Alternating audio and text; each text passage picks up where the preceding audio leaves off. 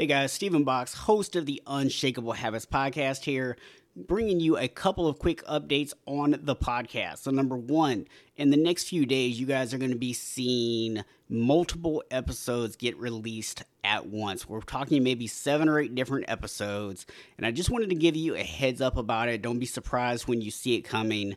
And the reason we're doing this is we are changing the format of the show, and these episodes, while they are great, while the information in them is absolutely fantastic, they just didn't quite fit the new formatting. So I wanted to go ahead and still get those out so you guys have an opportunity to listen to them. And then in the next few weeks, we're going to be relaunching the podcast with a brand new focus and a brand new format. Now, it's still Unshakable Habits. We're still going to be focused on habits. We're still going to be focused on routines. But specifically, we're going to be talking about habits and routines that are going to help you create wins for your health, mindset, relationships, faith, and career.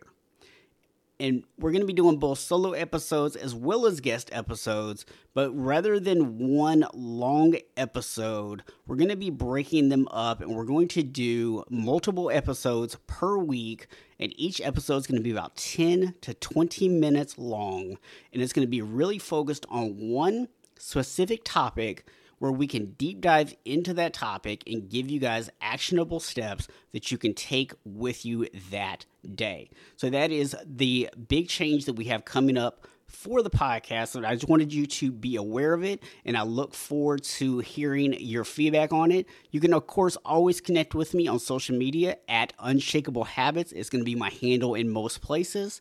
And I would just love to hear you guys' feedback on the new format as it comes out.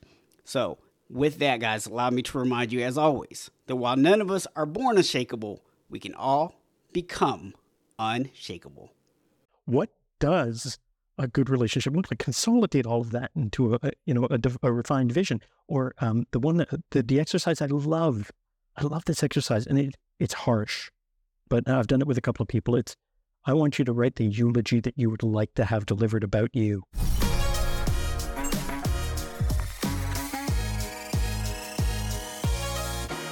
Welcome back, guys, to Unshakable Habits. I am joined today by the Widower's Wingman, Richard Strother. Richard, thank you for having me today. Well, thank you for joining me today, not having me. What am I talking about? Thank you for having me. Don't worry, I can follow the cues. I listen. Anybody who's listened to my podcast long enough knows I leave mistakes in. I don't try to cover it up. I don't try to be perfect, because being unshakable is not about being perfect. Yep. It's about always striving to get better. And so we embrace those flaws and we just try to work on them. Likewise. I'm right there with you.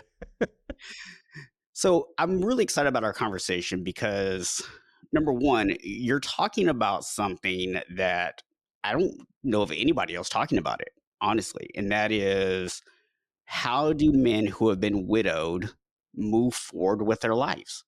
Right. I think there's a lot of stuff out there for men in the immediate aftermath of this conversation. Right after they've lost somebody, dealing with the grief, all that kind of stuff. Right. There's professional services out there for that. But once you kind of get to that next stage, once the grief cycle is kind of, winded down and it's time to move on with your life, how do you do that? Because there's stuff out there for guys who maybe have gone through divorces, but I think there's a little bit of a difference because it's a different type of loss. But that does bring me to the second reason I'm excited about our conversation today, is because even as someone who hasn't actually been widowed, hasn't dealt with that kind of loss, they probably can still relate to a lot of what we're going to talk about today, because maybe they have gone through a divorce or going through one. Maybe they've lost a job. Maybe they had a business closed down, or they've had some loss in their identity of who they were.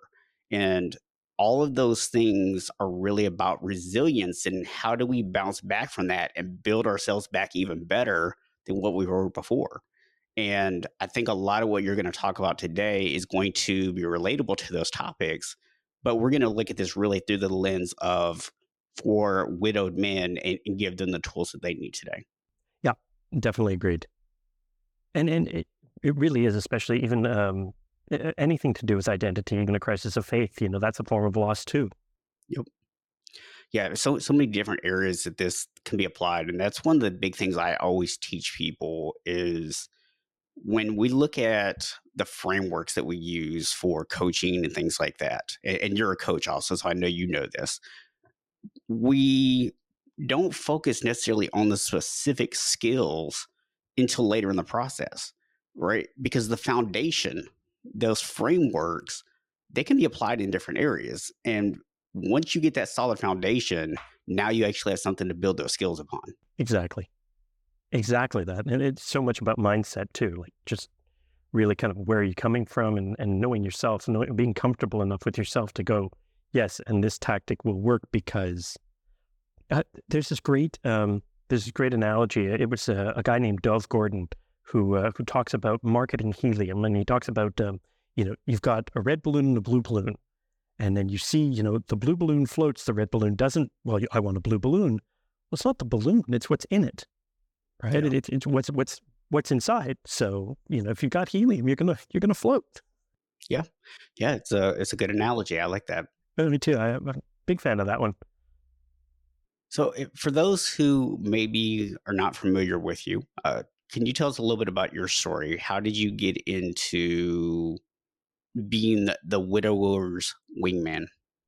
So I was with my late wife for 20 years.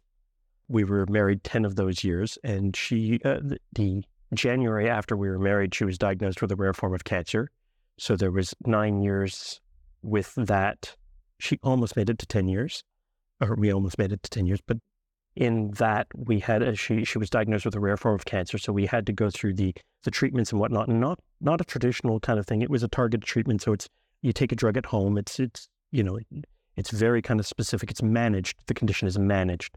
But when she was diagnosed, it was already kind of spread. So it was a matter of this is about managing and maintaining, and minimizing as much as possible. But no medicine is flawless. And after 9 years, well, that's, but we were always about living with intention and whatnot. And she even got her master's degree after getting diagnosed, right? And then in 2018, October 2018, I lost Samantha.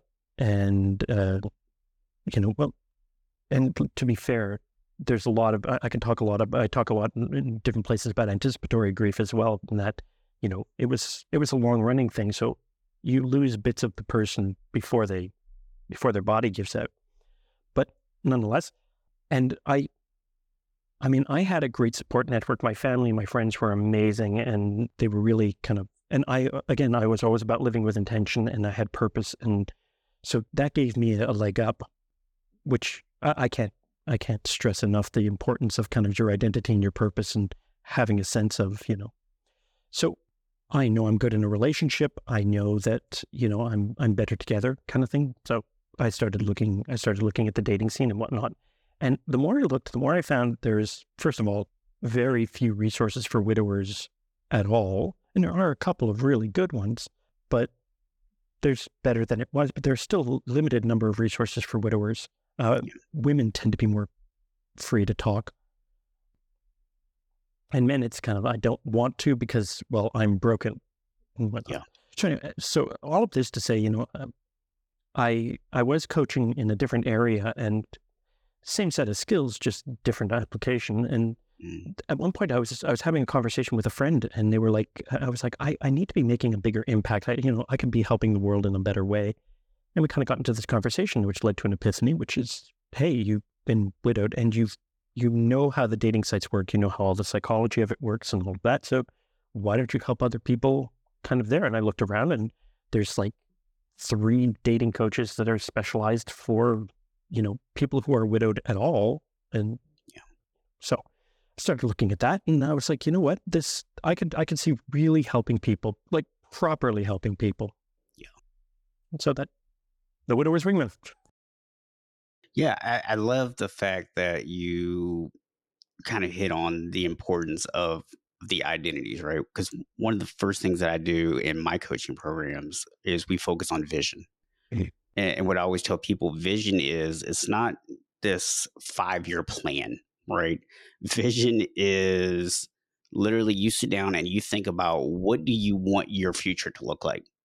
And you can literally go from the time you get out of bed to the time you go back to bed, and you can take yourself through an entire day. Who are you talking to? Who are you spending time with? What thoughts are going through your head? How does your body feel? How does it move? What activities are you engaged in? What are the places that you're at? All those things you can visualize. And yeah, thinking about, I want to be able to take trips around the world or drive whatever kind of car or whatever. Those things are great. There's nothing wrong with that.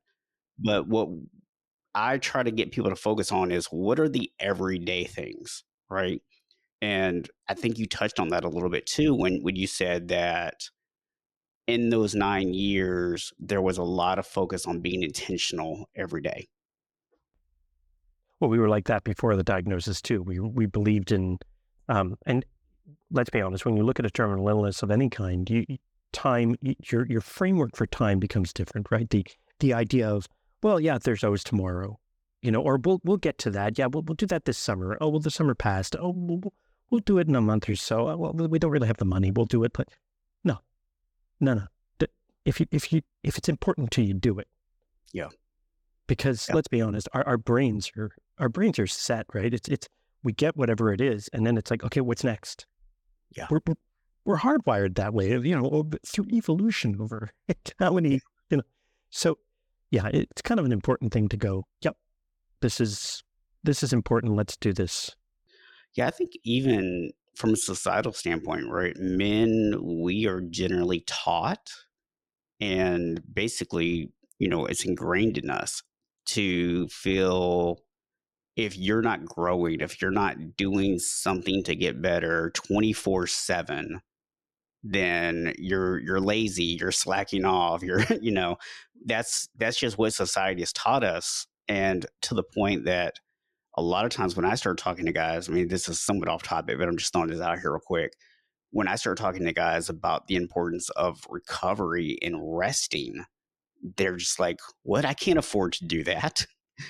And the thing about it is, guys, when you start talking about relationships, relationships aren't a checklist. Relationships require engagement, they require connection. And connection and engagement require you sometimes to shut your freaking brain off and just be in the moment. That is so true. So true. Just the idea of being present. Mm-hmm. That idea of, okay, yeah, I know you're with the kids, but if you're worried about, if your head's at the office, you're not with the kids. Yep.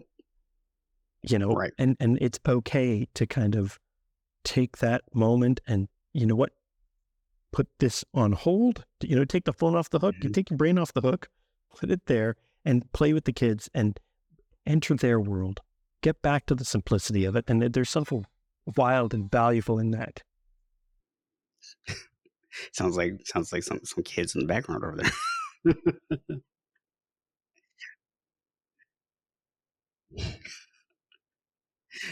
No worries, no worries. So talk to me, Richard, about what are some of the differences between, because I'm looking at this from the standpoint of three categories, and tell me if there's more here. Okay. But I kind of feel like when we start talking about loss in terms of relationship, Yes. there's divorce, Sure. then there's a loss like what you had, which is something that happened over time. You knew that it was going to eventually happen, and so there was kind of a prep period for it, right? Yeah. And then the third kind is like when it's just a sudden loss. Right. What are the differences between those three things? Okay. So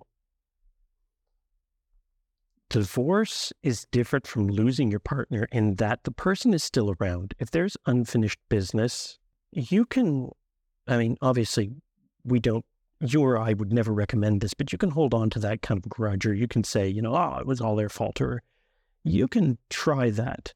I wouldn't recommend it, but Right. you can still the person's still there.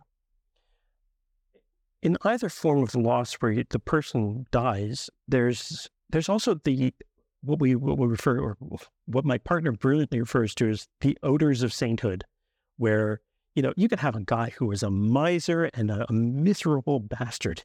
And all of a sudden he dies and everybody's like, oh, he was one of the good ones.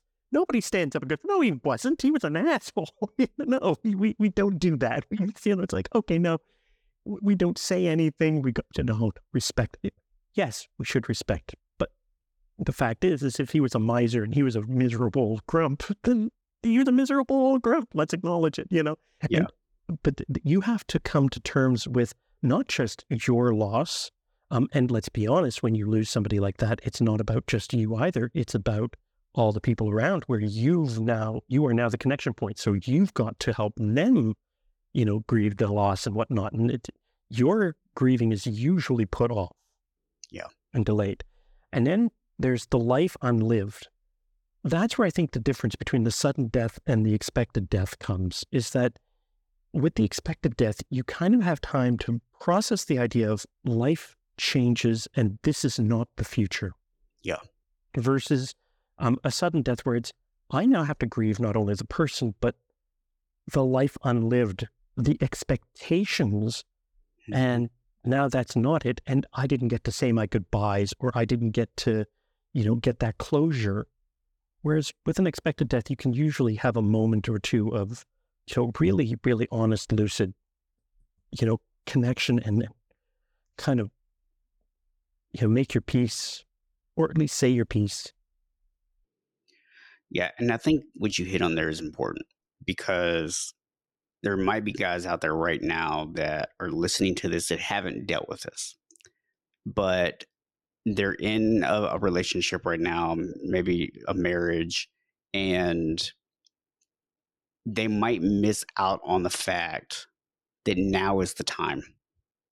Right now is the time to be engaged in those relationships. Now is the time to build that connection with your partner, because if something does happen, especially if it's something that is unexpected, if it's sudden, you don't get those opportunities to say your goodbyes. You don't get the opportunity to do that. And you can actually take step one of making this process easier to deal with, if you ever have to deal with it, by not having those regrets in the first place, right? Or not setting up the stage for those regrets. Yeah. I'm going to open up really, I'm going to tell you something. The last conversation I had with Sam was nothing profound, right? You would think it's this wonderful, kind of, I wish you wouldn't go and this and that. No. It was, she woke up in the middle of the night. She was like, I'm itchy. Could you scratch my back? And I did. And, it's like, I was like, is that good? She was like, yeah. She goes, are you okay to, are you comfortable enough to go back to sleep? She was like, yeah. And in the morning, she never woke up. She kind of entered into a form of coma. So those were the last words, straight up, and that's the reality of it. It's not this, kind of Hallmark movie romantic moment, but it's something that, even until the end, we were there for each other. We were there kind of looking out for each other. Yeah. You sent me a video, and I can't remember what the guy's name is right now. I'm sure you can tell me, because I have it pulled up somewhere, but it was a TED Talk. Drew Dudley, Everyday Leadership. Yes. Yes. Drew Dudley, Everyday Leadership. Love Drew Dudley. And I listened to it. I encourage everybody to go listen to it. I'll put the link to it in the show notes. It's only 6 minutes. It's very, very short. But, he talked about how people feel like leadership is this big astronomical thing.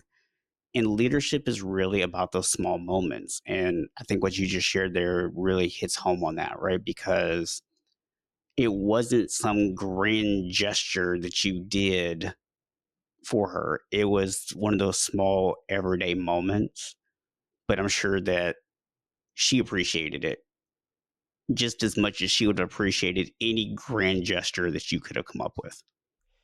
And just a tip for the guys, by the way, the moment that your partner or your wife or whoever falls in love with you, it's not the grand gestures. It's the little moments. It's that caress in the morning. It's that, little, I don't know, the pat on the back off to work, or the, that the hug when you get home, or it's the little everyday things that build up and build up and build up. And I could ruin the magic of it by saying it's all oxytocin, but the fact is that it's amazing. It's the little things, it's the little gestures consistently that make so much more impact than those big, grandiose, Yeah. Yeah. I look at it, I like to compare things that don't really seem to have anything in common, right? Because I think it helps people to start to connect the dots on this stuff. Yeah. If you were to say, I need to lose 50 pounds, and you took two different approaches. Approach one is you ate healthy meals 70-80% of the time. You actually intentionally exercised 3-4 days out of the week, and you focused on managing your stress levels, and you got good sleep, and all those things. It might take you a while. It might not be as fast as you want, but eventually you will lose weight. Maybe you don't lose the entire 50 pounds, maybe you do, but you will see results. But if you say, you know what, I'm going to do the big gigantic gesture. And so I'm going to eat nothing but salad, or I'm going to completely starve myself one day out of the week. And on that day, I'm going to exercise for 4 hours. You'll probably gain weight, right? Because you're sending the wrong signals to your body. You're not actually giving your body what it needs. You're actually taking away what your body needs, and you're not giving it that nourishment because you've been depriving your body for an entire week, and then you've tried to overdo it. Now, it's not the greatest analogy because when you do the grand gesture with your significant other, they are going to appreciate it. But what they would appreciate it even more is if you had been doing stuff the other 6 days. There's this wonderful parable, and I love this one, and I'll keep it as short as I can. There's these two Greek guys who are in a small town, and they're both like, no, I'm the strongest. No, I'm the strongest. And they had this competition going for years, and they've been, kind of going at each other. So they said, no, you know what we're going to do? We're going to have a competition. In 1 year, we're going to meet here, and whoever can lift the bull over their head is the one who is, we're going to declare the strongest. So the one farmer goes, grabs, gets a full-grown bull, and every day he walks out of his house, he goes to the field and he tries to lift the bull and fails. The other farmer goes and buys a baby bull. He can lift it. And every day he walks out of his house and he goes and he lifts that baby bull above his head. But sure enough, as bulls do, they grow. At the end of the year, guess who won that competition? The one who got the baby bull, because he slowly built his strength up. Consistent action. Little 1% gains, right? 1% gains. These little gains, these little incremental gains. Yeah. And that's, I think, when we start talking about this conversation, and I want you to kind of dive into this a little bit with some of the details, we'll call them, but it's not about trying to put all this behind you at once, right? And I think for a lot of guys out there, one of the other things that we're told by society is that we got to solve all the problems and we got to solve them yesterday, right? So I think there's this tendency, especially because we're also a lot of times taught not to acknowledge our emotions and to kind of bury them, that when you have this kind of pain, you just want to go away as fast as possible. You want to check the box off. You want to try to get past it, and it's a terrible approach, right? Because it's just what we're talking about here with this grand idea of, oh, I got to go do all the stuff in one day. It's a process. So can you maybe take us through what that process is? I mean, obviously you're not going to be able to give us every detail of the process here, but if you can give us kind of a high level overview of what it looks like from the time you lose your partner to the time where, you can start to get back out there. Okay, so broad strokes. Yes, broad strokes goes like this. You lose your partner. If it's sudden or whether it's expected or whatever have you, that's neither here nor there at this point. There's the immediate kind of rush. Everybody kind of rushes in, right? And then, of course, you've got the immediate kind of practical concerns. You got to do the viewing, or you got to do the funeral, the viewing, the arrangements, and whatever your culture decides, right? Yep.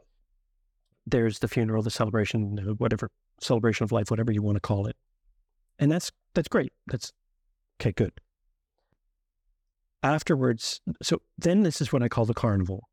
So the carnival comes to town, and everything is light and sound and movement, and it's craziness. Everybody's kind of around you, and you're just in a crowd all the time. Even when you're not. And when you're not, it's so incredibly, and for those who've been there, the silence is deafening, if you catch my meaning, because it's too silent. And that one connection point or whatever that was your partner isn't there, right? Yeah. So now all of a sudden, that goes off. The carnival's still going, but now you've got new roles. Because in the relationship, you divide the workload, you divide the roles. Well, now the roles are all on you. So now you are, if you had kids, now you are also dad and mom, even if you have family stepping in to help, and I hope you do. But still, it's a matter of you are the guardian. You have to, all of a sudden it's PTA and all of this and all the decisions and that's on you. Meals, this, that, again, maybe you have people to help and that would be great. After a time, the carnival is over and everybody kind of goes back to their lives.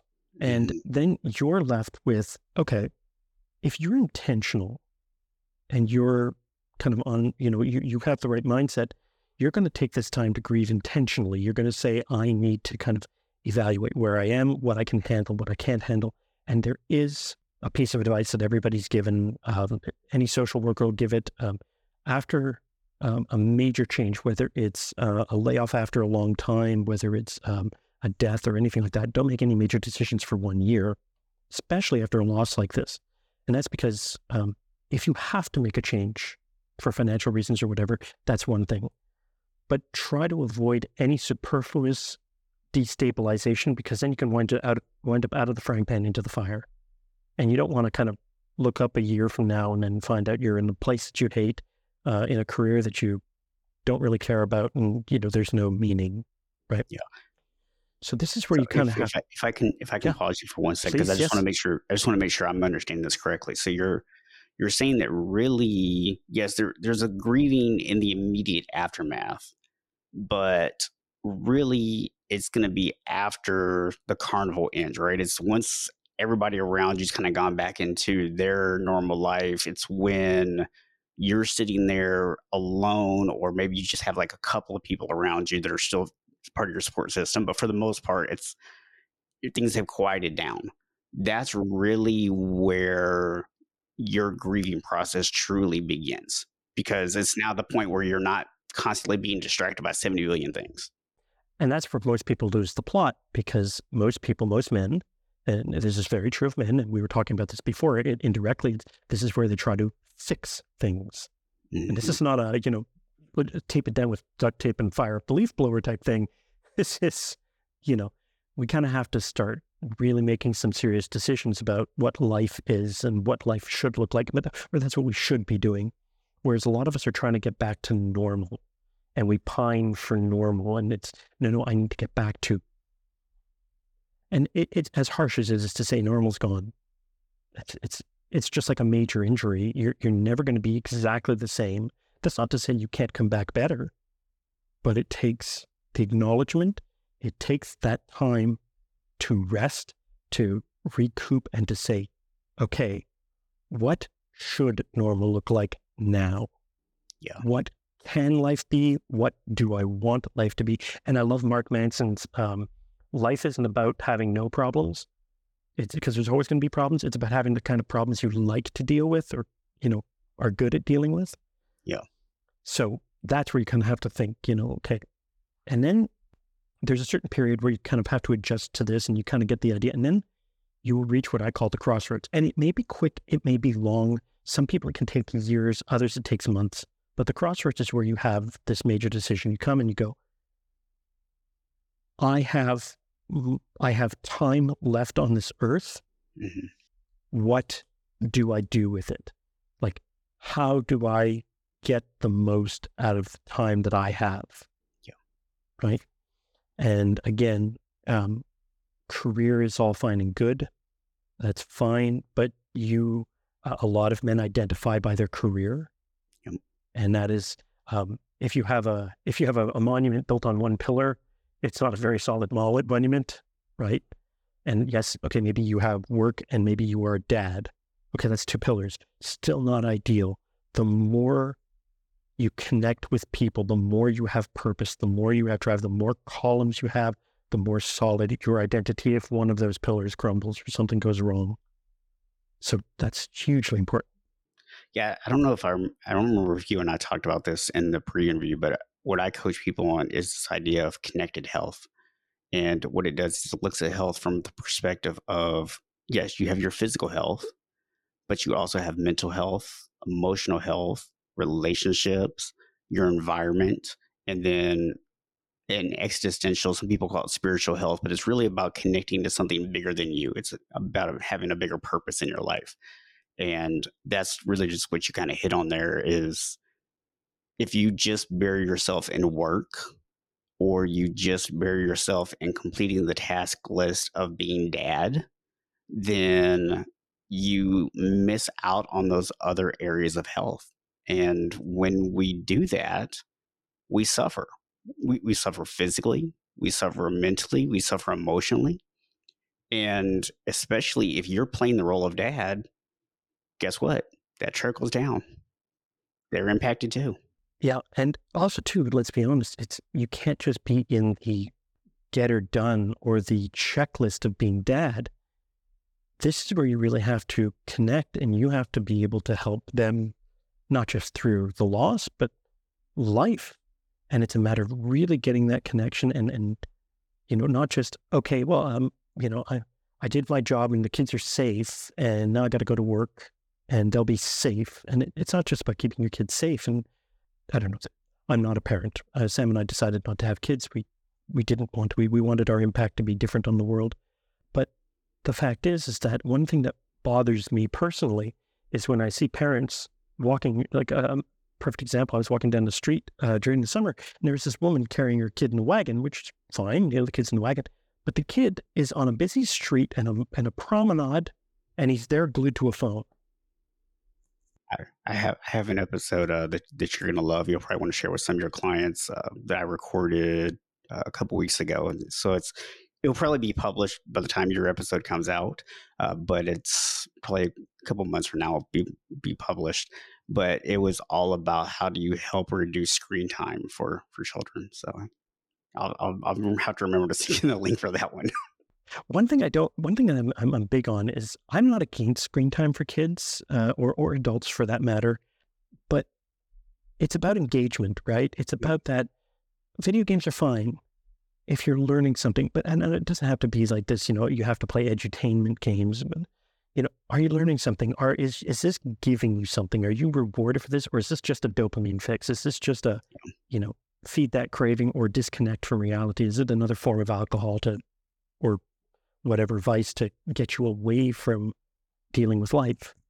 Yeah. Right. And that's the difference. And I think with kids, and I love doing this with kids, it's like, cool, you just did this. How do you think that works? Or how can you think through this? Or what did you learn from that? Yeah. Yep. And engage and talk about it. But I believe the same for television too. So.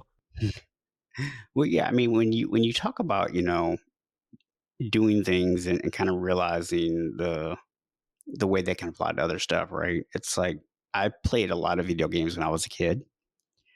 And because I grew up, I'm turning 45 this year. And so I grew up in that age where we didn't have that stuff. But then as I started being around like a teenager, we started getting like Atari and Nintendo and all that kind of stuff. And so I had lived in both worlds, right? And I can honestly say that a lot of my really good problem solving skills, a lot of my ability to focus in on stuff and pay attention to things actually comes from video games.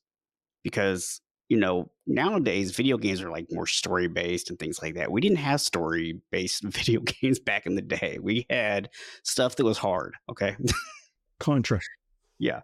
Yes, Contra. That's don't steal my life, dude. Come on. So, but yeah, I learned a lot of skills from that. And I think somebody's out there listening, why are we talking about video games? There's an entire book. But I don't know if you know this. There's a book, Philosophy Through Video Games, and they actually use video games to explain like deep philosophical content, yeah, you know, concepts. And I loved it. It was great. It was a wonderful read. I once gave a presentation somewhere and I talked about how a lot of people treat their life like a video game, where it's this idea of if I go through the levels, if I make a mistake, I just start completely over. And I mean, now I know what mistake I made, I can fix it. And they're forgetting the fact that life doesn't repeat. It's not like a video game board. It's not going to be the exact same board every time, right? There's going to be differences. And that's really why we're having this conversation because it's so important to understand you have to just start to develop certain skills. You have to start understanding things maybe outside of what you're currently doing. Because if you're just trying to apply the level of knowledge that you currently have to experiences that you've never dealt with, and you don't try to obtain new skills and new knowledge, you're not going to get to the next level. You're not going to be able to proceed past that point. You're going to feel stuck. Yep, exactly. That's exactly it. And it's a matter of that, again, the concept of the new normal, right? Whether it's a divorce, whether it's a job, whether it's it's not about, okay, we'll start over. It's like, well, no, because you're not the same person you were when you started the first time. There's a roguelike element to this. You've got the skills. You've got the skills. You know how to do this. Um, let's, let's step it up. Yeah. Yeah. I think when you start to look at it, right, it's a matter of, kind of going back to what you were saying earlier as you're going through this process, you get to a point where you've gone through the grieving and you've made the decision, you know what? I have to do something with the rest of my life here. What do I actually want that to look like? And it goes back to the conversation earlier about having a vision for your life, right?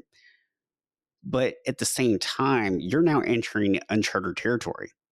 You're now entering into something that you're not familiar with. And this is where, people like Richard are so valuable because he's been there, right?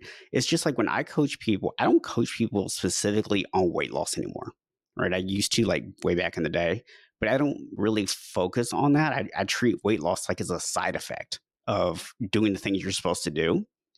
But having been someone that was 80 pounds overweight, someone who knew what that was like, someone who understands what it was like to go from being massively overweight to someone who is in really great shape, I know what the transition looks like.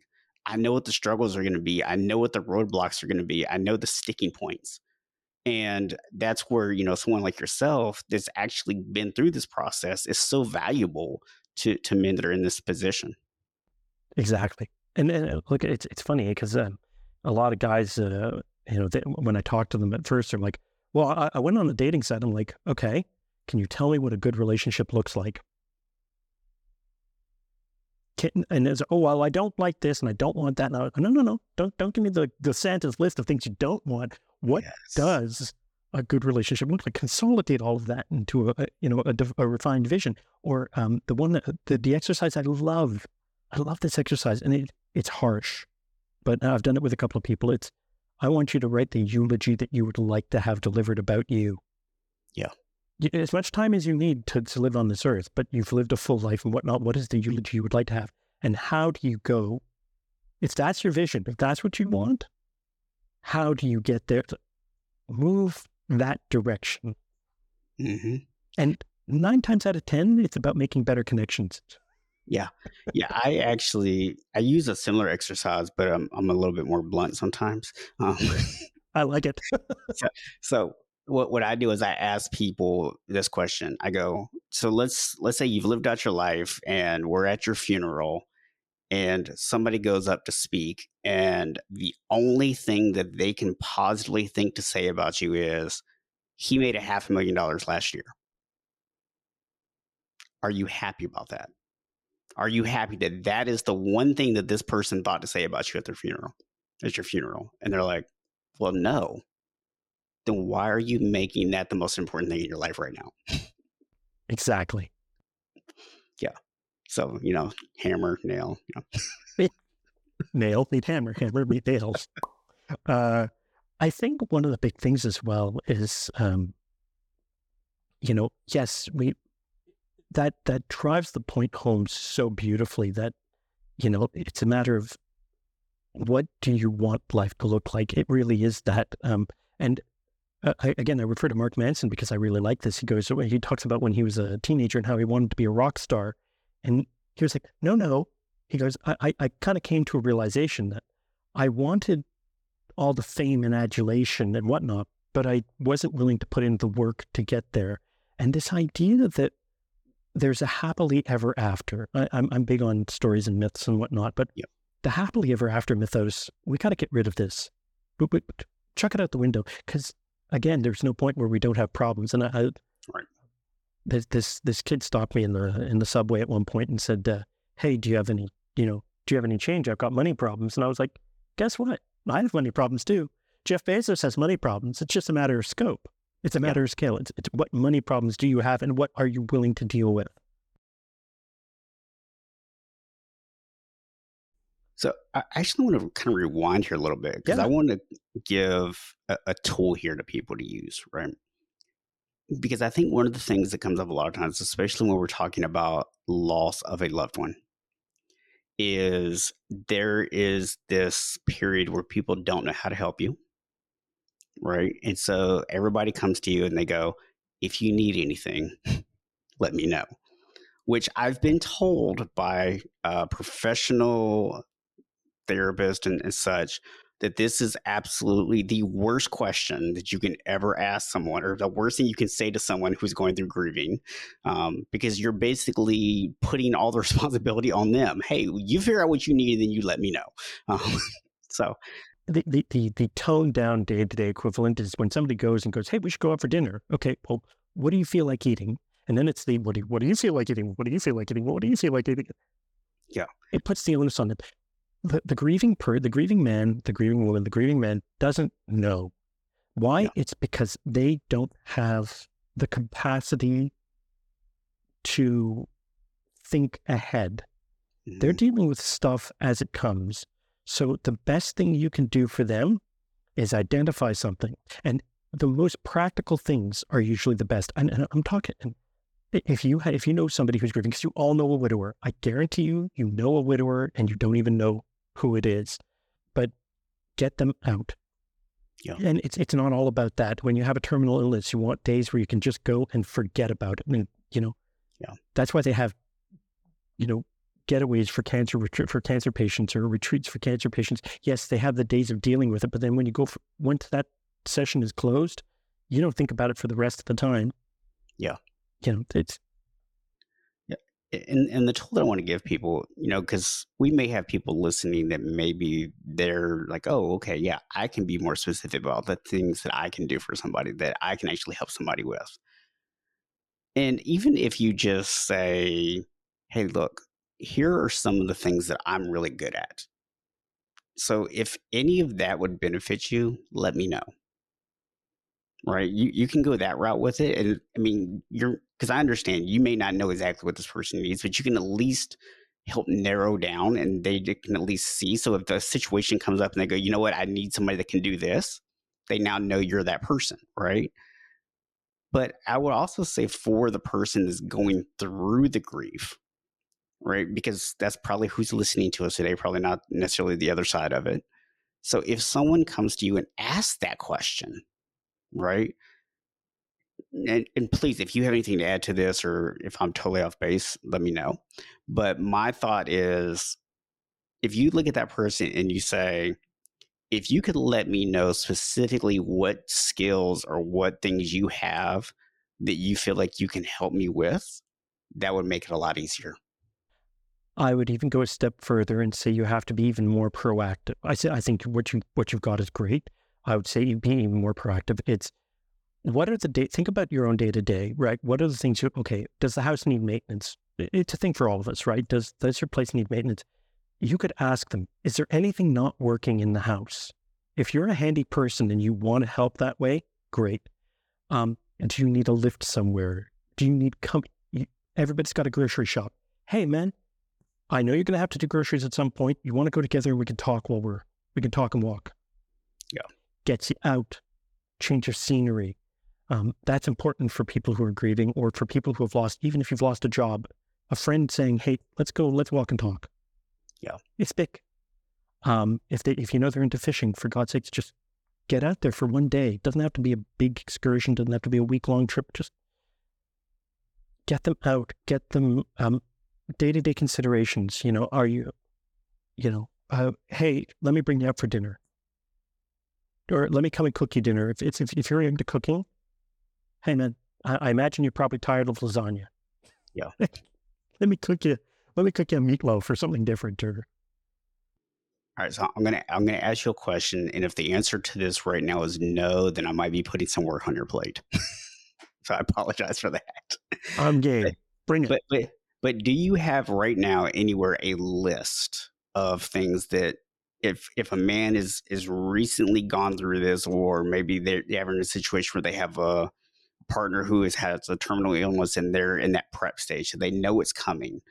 Do you have a list anywhere of some of the common things that they might need afterwards, so that when people do ask this question, they at least have a list of things that they can look through and go, you know what, these are the things that I feel like I might need. You know what? Challenge accepted. No, I don't have that list. But you know what? But by the time this episode airs, go to the resource website or go to the resource page on my website. I will make sure to put up a list. One of the things, if you have a terminal, if you know somebody who's terminally ill or whatever, is to have a go bag. Yeah. Because you never know when an ER visit is coming. You never know when you're going to go to the hospital. And by God, you've never wanted an extension cord and a phone charger so much. Yeah. Yeah. Just these are the things that people just don't think about, right? And it's amazing how much you don't. Yeah. And so, especially in that moment where, things are at their worst, that's not the time you want to try to be level-headed and be thinking about things that you need. Like it's not the time for that. So true. So true. All right. So in the last like 10 or so minutes that we have here to talk, I want to dive into the situation for those guys that they've been through all this already. They've gone through the grieving, they've had their year or whatever to kind of recover, and they're at a point now where they feel like maybe I'm ready. I don't know if any guy ever 100% can say I know I'm ready, but maybe they feel like they might be ready, and that's okay. Yeah. What are the steps for them? The next steps, anyways. Okay. First things first. The unplanted seed never blossoms, or the unplanted seed never grows. If you're waiting for your life to be perfect, or I'll do it when, no. Start now. Really take a minute, take a few minutes, take an evening, think about how much you're willing to invest. I'm not just talking money, because there will be some money involved, but time. How much time are you willing to invest? How much effort are you willing to invest? How much time can you commit to this? Mostly because at the beginning, dating sites don't take that much time or effort, but as you start meeting people, you're going to have to devote some of your attention. And that was one of the mistakes I made early on, is that I was divided between my career and building my business and the relationship. And it was a long distance relationship. And she wanted a lot of attention. And that's not a bad thing. It just didn't work for what I was willing to invest. So that was a problem. And so be clear about that. That's kind of what I do, right? And also to be, as much as possible, be clear about what a good relationship looks like and what an ideal partner could look like. And for God's sake, I use a checklist system, but I make you boil it down. I make you distill it. And that's important because you don't want to be going into a date with a checklist and then going, oh, well, she didn't meet these three. So how many opportunities are you going to miss out on because because of some superfluous thing that you thought of to put on a list? How important is it really? So, it's really important to know what you're looking for. And then you can start figuring out which sites have the type of people you're looking for, right? Don't just jump to the first site. Oh, well, they're free. Great. How well does free work for you? More often than not, Yeah. There's a cost somewhere. There's a catch somewhere. So. Yeah. And I think as you mentioned that, right? This idea of, you're creating this checklist and, it can be tempting to miss out on an opportunity because that person didn't check that box or whatever. Or you end up in a relationship that's not working because they checked off a box just because you thought it was going to be important. But Exactly. something I think that comes to mind for me that I imagine happens too is there's a comparison. Yeah. So the big thing before you even get into that, I mean, this is, for me, it's part of it. Well, I suppose it's part of the grading process, but maybe it's not. The other thing for you is that you have to decide who you've become, but also how you choose to integrate and honor the person you've lost. Yeah. For me, it's a matter of how did they make you better? What did they give you, and how can you live life in a way that celebrates their contribution? How can you celebrate them in the way you live? And, or how do you, honor them, or, what you tribute to them? And that, I think, is a huge thing. I work with people on that because that's a big one to go, okay, I am better this way because of them. So how can we, how am I different? And by honoring that, then it's a matter of, no, there is no comparison. And please, please don't compare your relationships. It's not worth it. It's like trying to compare yourself to somebody else for success. You can only compare yourself to yourself. Yeah, and one thing that I've had a couple of conversations with people about relationships here on this podcast, and something that I talked to about clients a number of times is you can only control one party in a relationship, and it's the guy that you see in the mirror. Right? That's the only person you have any control over. So I'm glad you said that, because yeah, I imagine that's something that people naturally do, right? They look for someone who has some of the same traits they loved in their previous partner. And while they may share some traits, there might be some things they do differently. And I imagine it is a rather slippery slope the moment that you start trying to get somebody to become someone that they're not, to match this other person. And also, too, that goes the mirror side of that. And it's important to know is, nor should you be trying to change to accommodate somebody else. That's why a lot of what I talk about is being authentic, 100% authentic. And dating bios, I mean, guys, if you have a dating bio, for God's sakes, fill it in, do it right. If you need help, let me know. But your dating bio is the brochure by which people will, engage in the experience. And if your brochure sucks, they won't go for the experience. And if the experience doesn't live up to the brochure, that's where the consistency comes in, right? We were talking a lot about consistency earlier. There's little moves that build trust, that build consistency, that deepen the connection. Huge gains, huge gains. Yeah.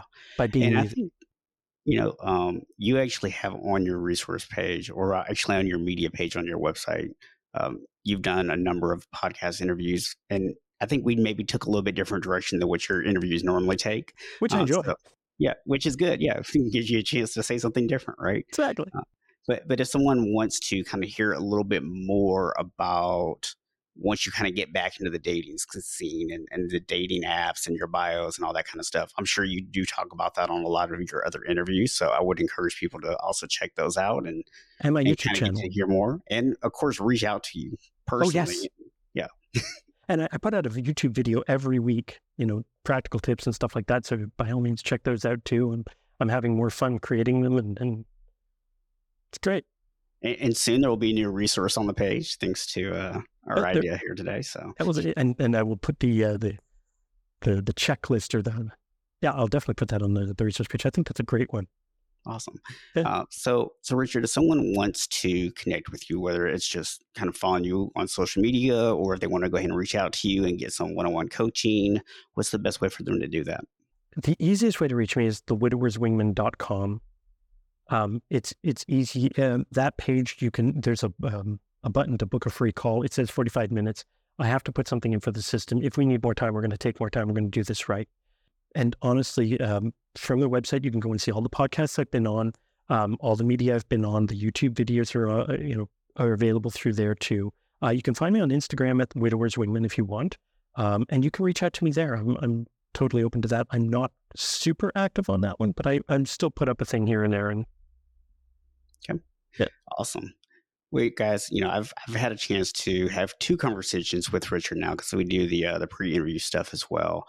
And what I can tell you is he really understands this process, and he's really good at being able to take his own experience and not just try to template out to you to say, do exactly what I did, but look at your individual situation and help you figure out a path forward. I've picked that up just from our conversations that we've had. So highly encourage you. I know a lot of times when people say, oh, book a free call, people are very hesitant to do that. They're, oh, I'm just going to get sold or whatever. And I don't think that that's going to be the case with Richard. I think he's going to, just like he has here today, give you really great insights. He's going to talk to you and give you a process. And then if you feel like at the end of that call, like, hey, you know what, this all sounds good, but I feel like I need some help, then yeah, he's going to have some services that you can purchase. But you're not going to get just like, it's not a fake sales call. That's what I want to, highlight to people. It's really important. I just want to get to know who you are and really what's the best way to help you. And if I'm not it, I'm going to help you find the right resource. But if I am it, then let's find a way to make this work for you. I really, yes, money's nice, but I'm people first. Yeah. Awesome, man. Really appreciate you coming on today and sharing your insights here. And I love the fact that you are doing something that not a lot of people are doing, because it's an area that men who are going through this really need that support. And it's unfortunate that not enough people are doing it. And I know even with like therapy and things like that, that a lot of times I hear from men that they don't feel like they're understood in therapy. And so having another man like yourself who has actually gone through this experience to chat with is such a huge thing for a lot of these guys. Yeah. And that's what I'm here for. I mean, I really do want to help. So yeah. Awesome. Well, guys, just want to remind you, as always, that none of us are born unshakable, but we can all become unshakable. Thank you for listening to the Unshakable Habits Podcast with Coach Stephen Box. Be sure to hit the subscribe button and help us spread the word by sharing the podcast with other men. If you're ready to create unshakable habits, you can learn more and connect with us at unshakablehabits.com.